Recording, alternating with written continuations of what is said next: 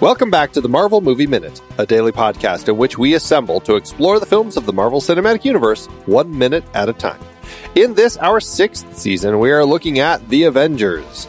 I'm Andy Nelson from the Next Reel Film Podcast. Oh, and I'm Pete Wright, and I'm so excited for our street clothes runway today. Today we're talking about Minute 93, which begins with Big and Green and Buck-Ass Nude, and ends with Clint needing to level out. Back on the show, it's Matthew Fox. Hello, Matthew. Hey, everybody. Glad to be back. We're continuing our conversation between Bruce and Harry Dean Stanton, the old security guard here. My first question, because this minute starts off with the security guard saying he saw the whole thing right through the ceiling, big and green and buck-ass nude. Does that mean the clothes ripped off of Hulk as he was falling?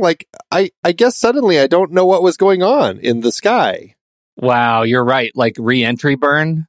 Isn't that what he hit the atmosphere somehow? So the helicarrier wasn't that high.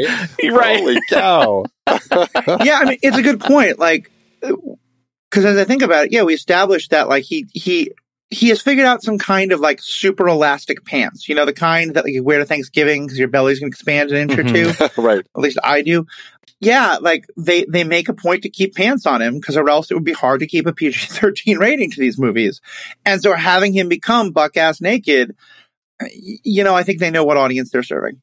I don't think there's any plot explanation for it whatsoever, except that when it comes to an old man saying words like buck-ass naked to be funny, Harry Dean Stanton is very good at that role. The other thing that I was thinking here is that we have Banner. This is an order of operations exploration, right? Banner said he put a bullet in his mouth and the other guy spit it out. That implies to me that he put the gun in his mouth and fired as he was Bruce, but quick changed just in the amount of time that the bullet could come out of the muzzle into Hulk and spit the bullet out. So if we take that as table stakes, having him fall out of the helicarrier as Hulk, transform down to Bruce as Hulk, all his clothes fall off him because as he shrinks, his underwear and his pants become like parachute material and they are whisked off of his tiny body. But then Hulk comes up and really fast changes back into green for impact, and then he changes back into Bruce as he passes out. Order of operations. That is a lot of work. That is, yeah, no, I had to. I'm not saying it's easy. That'd be Harry Dean Stanton. First you were little, and then you were big, and then you were little, and then you were big. That's a deleted scene we don't get, which is unfortunate. I would like to see that scene. Where you look like a twinkle light in the sky. Y'all are reminding me why I love reading but hated English class. And I think I just kind of trying to eviscerate the whole movie minute idea. That's not what I mean at all. I think there's a level of consistency that even by today's movies, we are now starting to get that when they made this movie, I don't think they were ready for it to be picked apart to this level. Because you're right.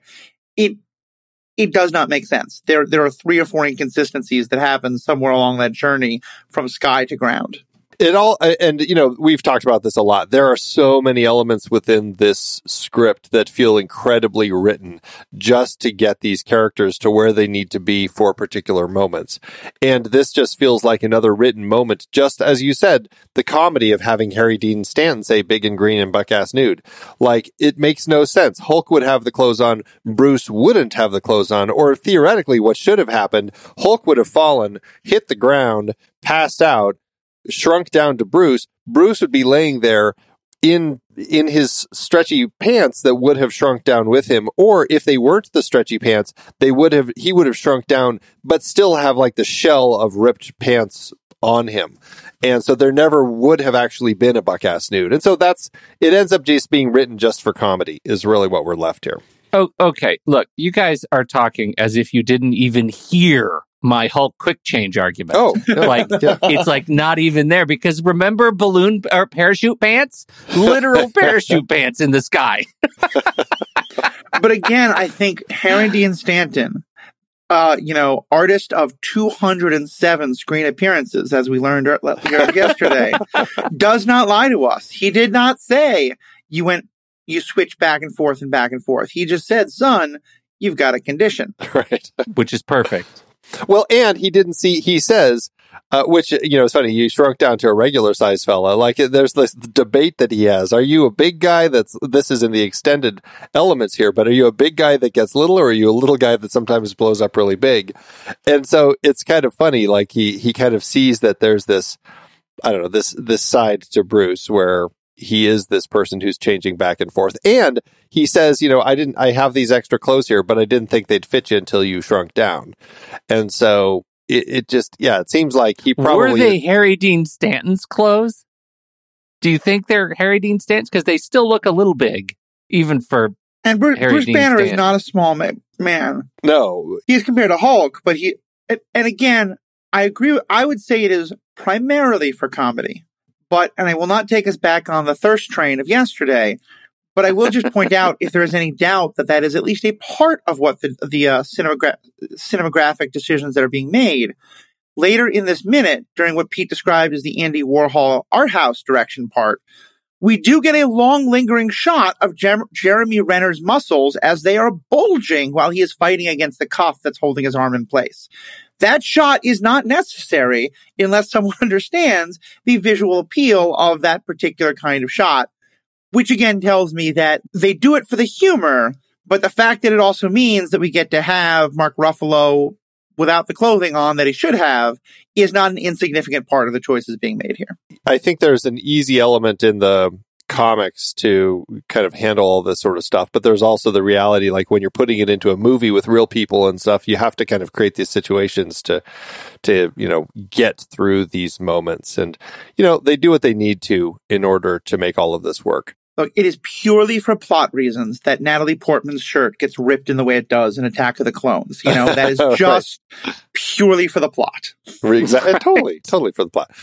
I do think it's funny, just going back to like Harry Dean Stanton's comments about him shrinking. I think it's probably a good thing that he actually assumed Hulk was going to shrink down, because he brought these clothes here and he said, well, I didn't think they'd fit until you shrunk down, which means that he saw Hulk land and go unconscious and was laying there for a while. He's like, well, I guess I'll bring clothes in case he shrinks. It's kind of a funny thing to think that he's like assuming he's going to shrink. Wait a minute, you guys. Maybe that's the line that supports my theory that he watched him grow and shrink, and now he knows he's going to shrink down to a regular fella because he saw the Christmas light, twinkle light Hulk in the sky. I'm not going to let this go. Let's go. Dog with a bone right here. I do think it also raises a question that once again happens at the speed of plot for what's needed, which is how much does the rest of the world in general know about who these people are? And it is well documented that the Battle of Harlem was on national and international news.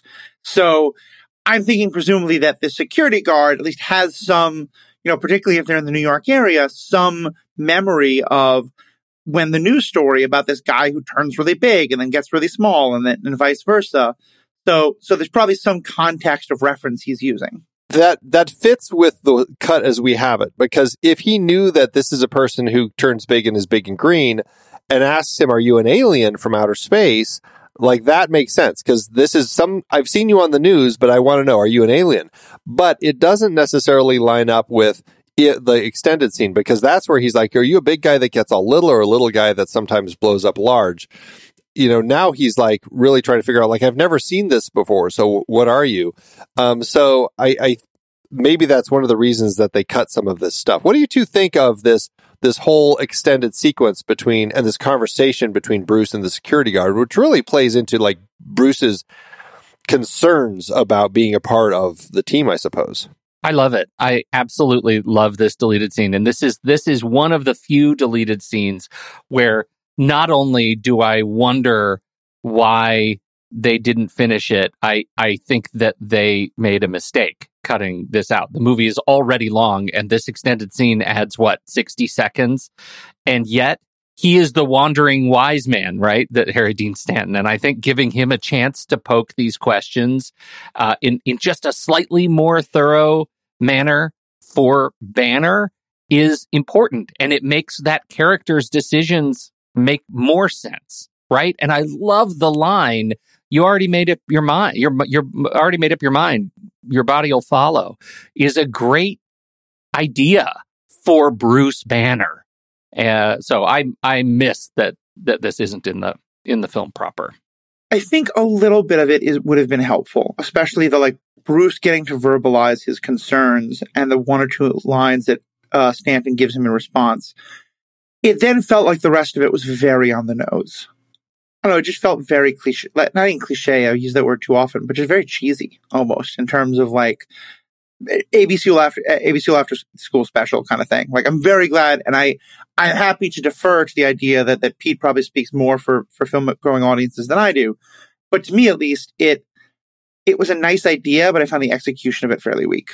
Well, yeah, I can see there's definitely a point to be made from both of your perspectives when Bruce says things like, I know where I could do the most good, but it's where I can do the most harm.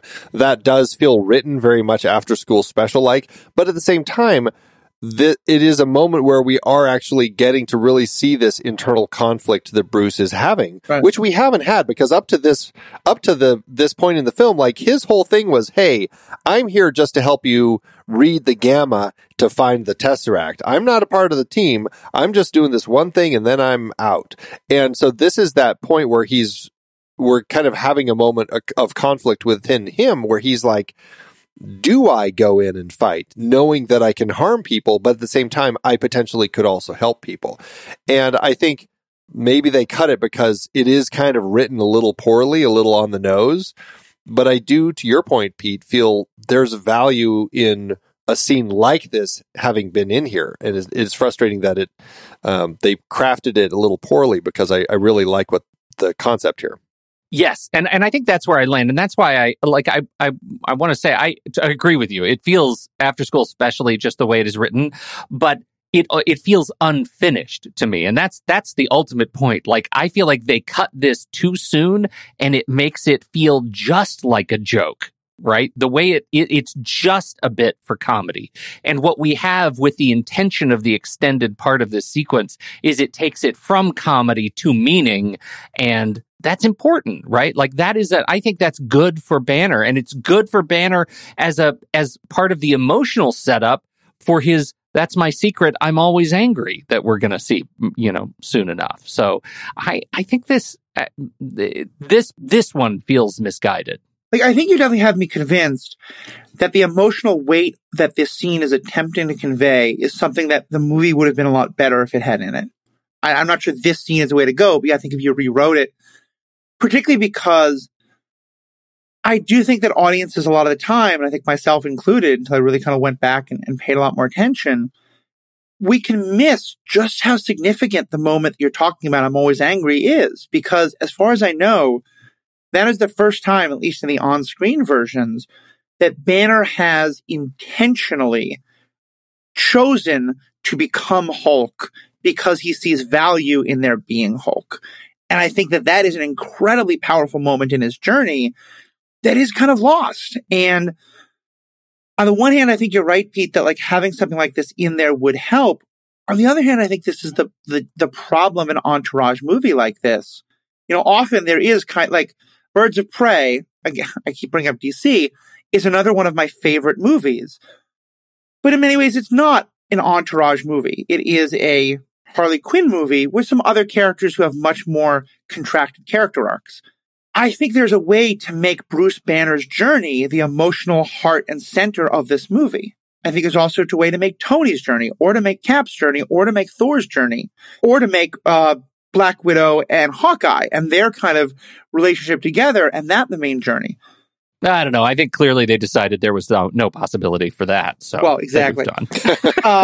Instead, I think the movie is trying to give all of those characters a character arc, and some I think it lands really well, and others we get Thor for 5 seconds alone in a field, and I think this thing with Banner, it may be that it would have been this scene would have been more satisfying if there had been other scenes as well that kind of make Banner's story the really heart and center of this movie. But I think then that takes away from everything else they're trying to do.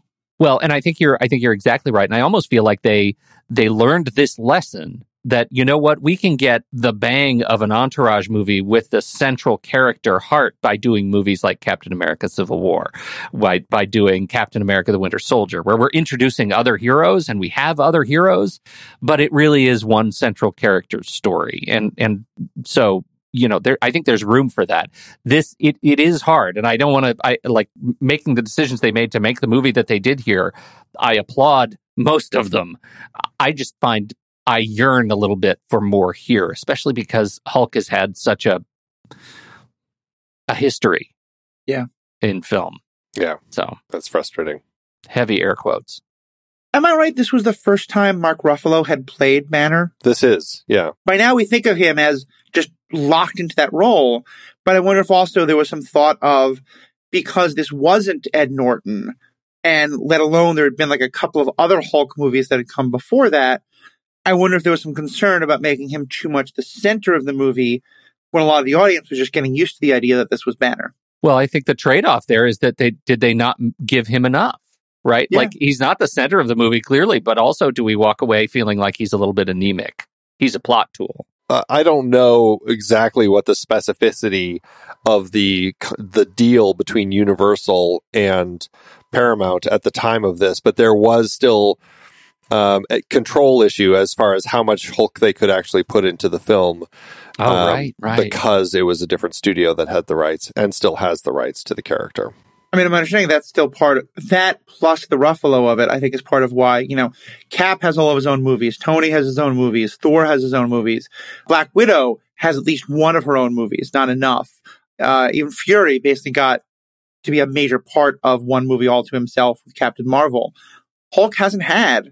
He's only been in ensemble pieces since then. I think probably his biggest role was in Thor Ragnarok, where he's still very much like a secondary character. And yeah, the degree to which that is that they don't think Hulk is interesting enough compared to the Ruffalo of it, compared to, as you say, Andy, that with all the attention brought to Sony being part of Disney now, I don't think Hulk was included in the same way that the X-Men and Spider-Man were. Yeah, because it's a totally different studio. That's Universal, and so that's the constant issue there. The reason that he still has no other feature other than the Incredible Hulk with Edward Norton. But yeah, I mean, I've heard buzz that at some point they're trying to figure out how to do a Planet Hulk story, but that would again require them to buckle down and work with Universal to kind of put that thing together. So I don't know. I'm curious to see what they're going to do, because as we know, Betty is coming back. We have Tim Blake Nelson coming back as the leader. And so we have some of these characters that they've introduced. So that's the thing, is like, I don't know,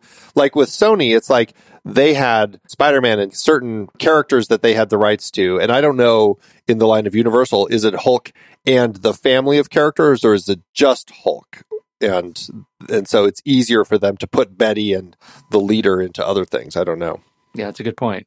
I've definitely heard some rumors that he will be in a big part of Secret Invasion, and certainly spoilers for She-Hulk for the next 30 seconds.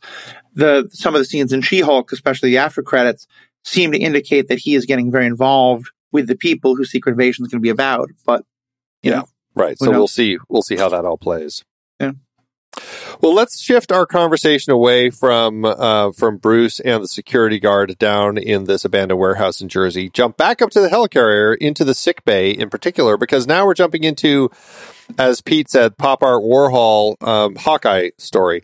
This is Clint in the sick bay. Talk about a crazy decision to jump into an interesting color treatment here to kind of portray Hawkeye's work, his like mental struggle to get out from under the Mind Stone control. I mean, how does this work? Does this play? Well,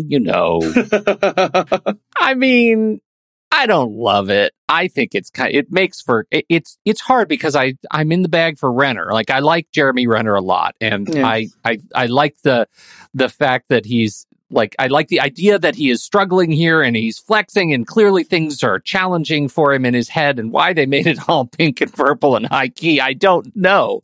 It is a very strange treatment for this kind of psychological, physiological experience that he's going through here. I don't quite get it. It feels like a drug trip and not it's like first person, but we're not first person. Yes. Right. Yeah.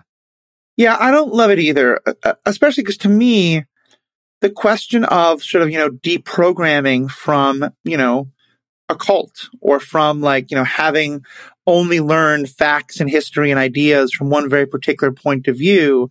And now you're kind of struggling to come to terms with reality.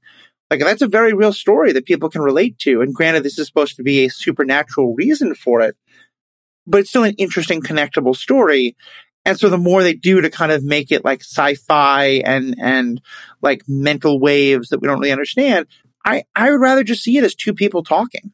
Because I think you can still get just as much of the emotional power from, the fact that Natasha sees who Barton really is. She's the one who is most connected to him. To me, their relationship is, I think, perhaps the one in the movie that I'm the most interested in, particularly because they create this idea that a man and a woman can be incredibly close not just work friends, but friends without necessarily there having to be a romantic aspect to it, but that they know each other so intimately. Again, not in a romantic sense, but just that word still has meaning. He has seen her at her worst. He has seen the red in her ledger. And now she has seen him at his worst. I think there's an important metaphor there of we don't know the Black Widow movie yet, but we do know that, she was raised as a child to be this spy.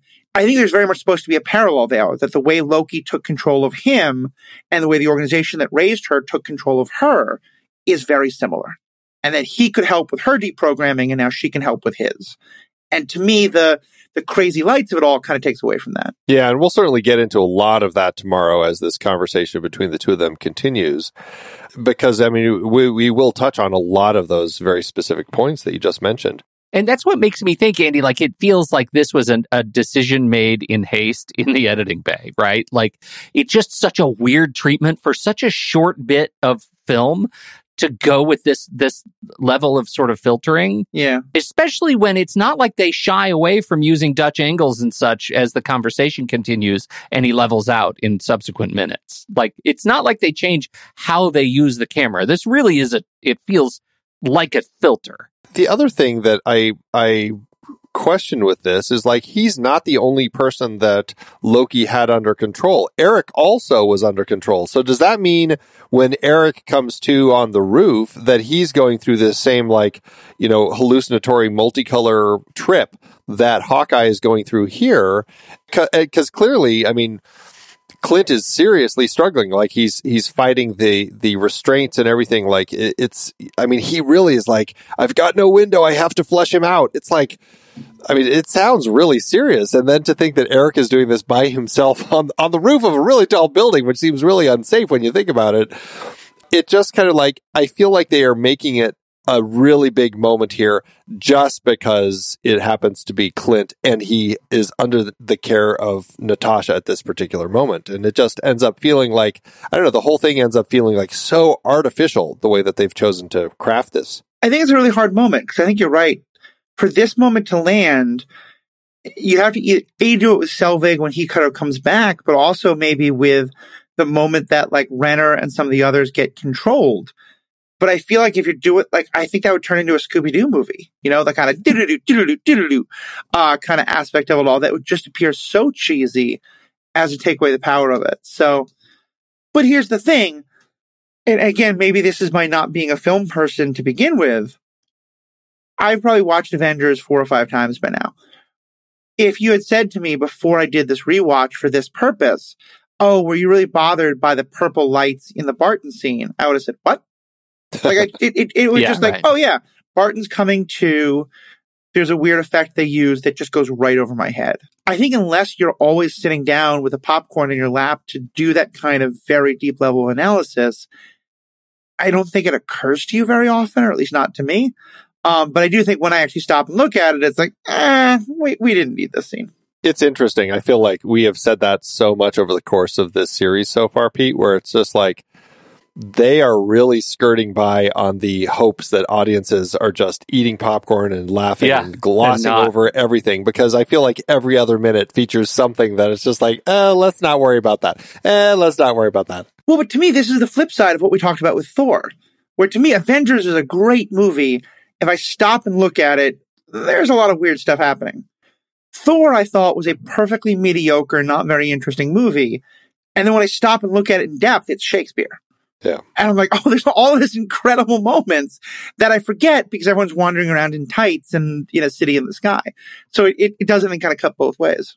Yeah, that's a great point. Well, let's save the rest of our conversation with these two for tomorrow's minute, because we'll certainly have a lot of this conversation to dig into. So before we leave, though, I did have one last question about that extended scene, because I forgot to ask you both, as people who have been to the New York, New Jersey area, in that extended scene, we actually get them walking out of the warehouse, and we see across the shore, to me, what looks like New York City from so you'd see on one of those points like Liberty State Park or Exchange Place or something, one of those famous places where you go in New Jersey to get that fantastic view of that Manhattan skyline. Is that where that is? And, my hunch is that because this is an unfinished scene, they probably just threw that in there as a temporary backdrop. But if it is, and if they were intending that, then that really does mean that the helicarrier had been hovering over New York City. Yeah, I think so. Am I just completely wrong on my as I look at that cityscape? Well, I mean, there's no end of warehousing along the Jersey City kind of waterfront. Like from Jersey City, what's up there, Hoboken? Like it is just all. It's just all like warehouse and paper mill. It is, but like if you've seen Ms. Marvel, I think it reminds you that it's all incredibly busy, though. It's like, honestly, until you said this is in Jersey and then they said it here, I thought this was like in Iowa or Nebraska. And I remember watching the movie the first time being like, wow, Hulk gets back real fast. This is the biggest problem, Matthew, because you brought it up. Like, this is a weirdo, like, unused warehouse. And in order to have that view of like what Staten Island Park, right?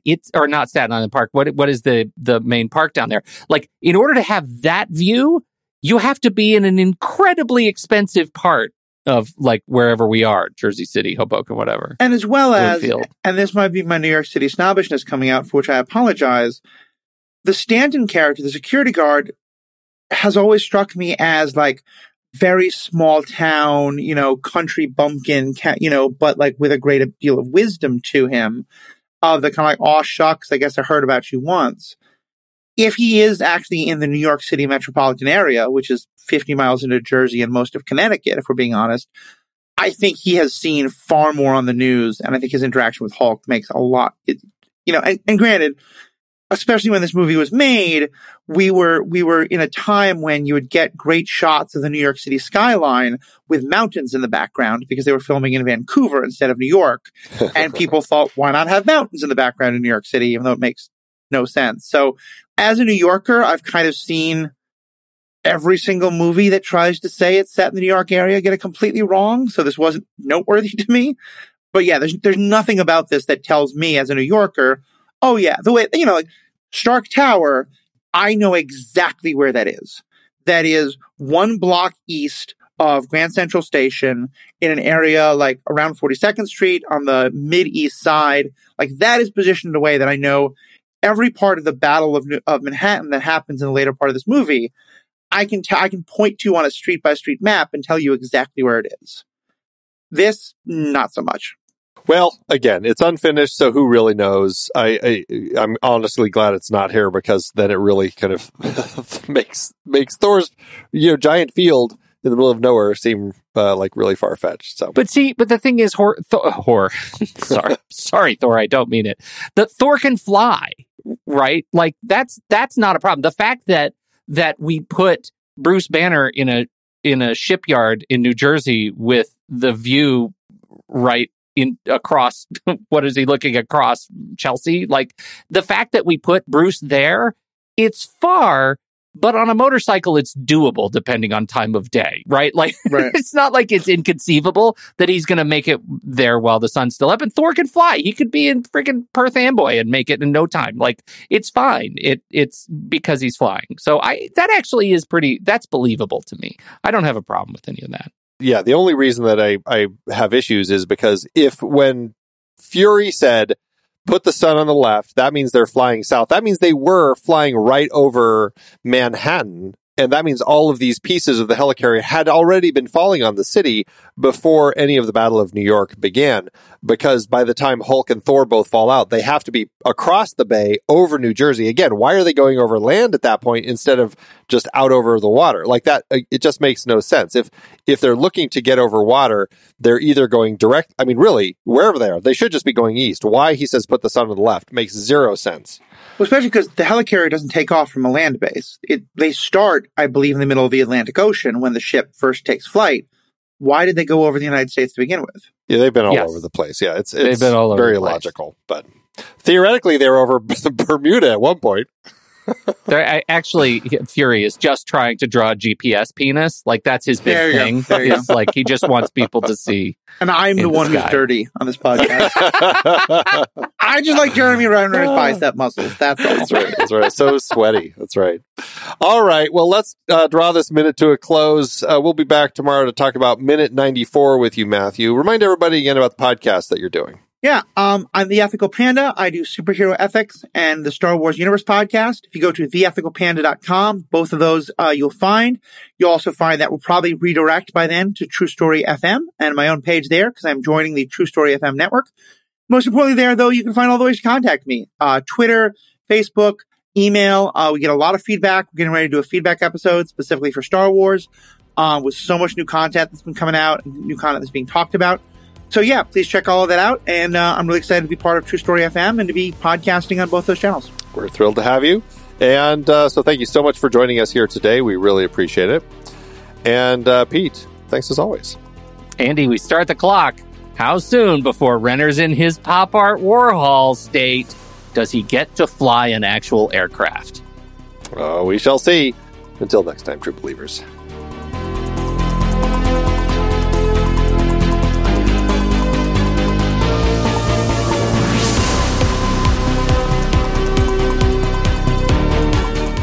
Marvel Movie Minute is a production of True Story FM, engineering by Andy Nelson. This season's music is Message to the World by Anthony Vega, and this season's show art is by Winston Yabo.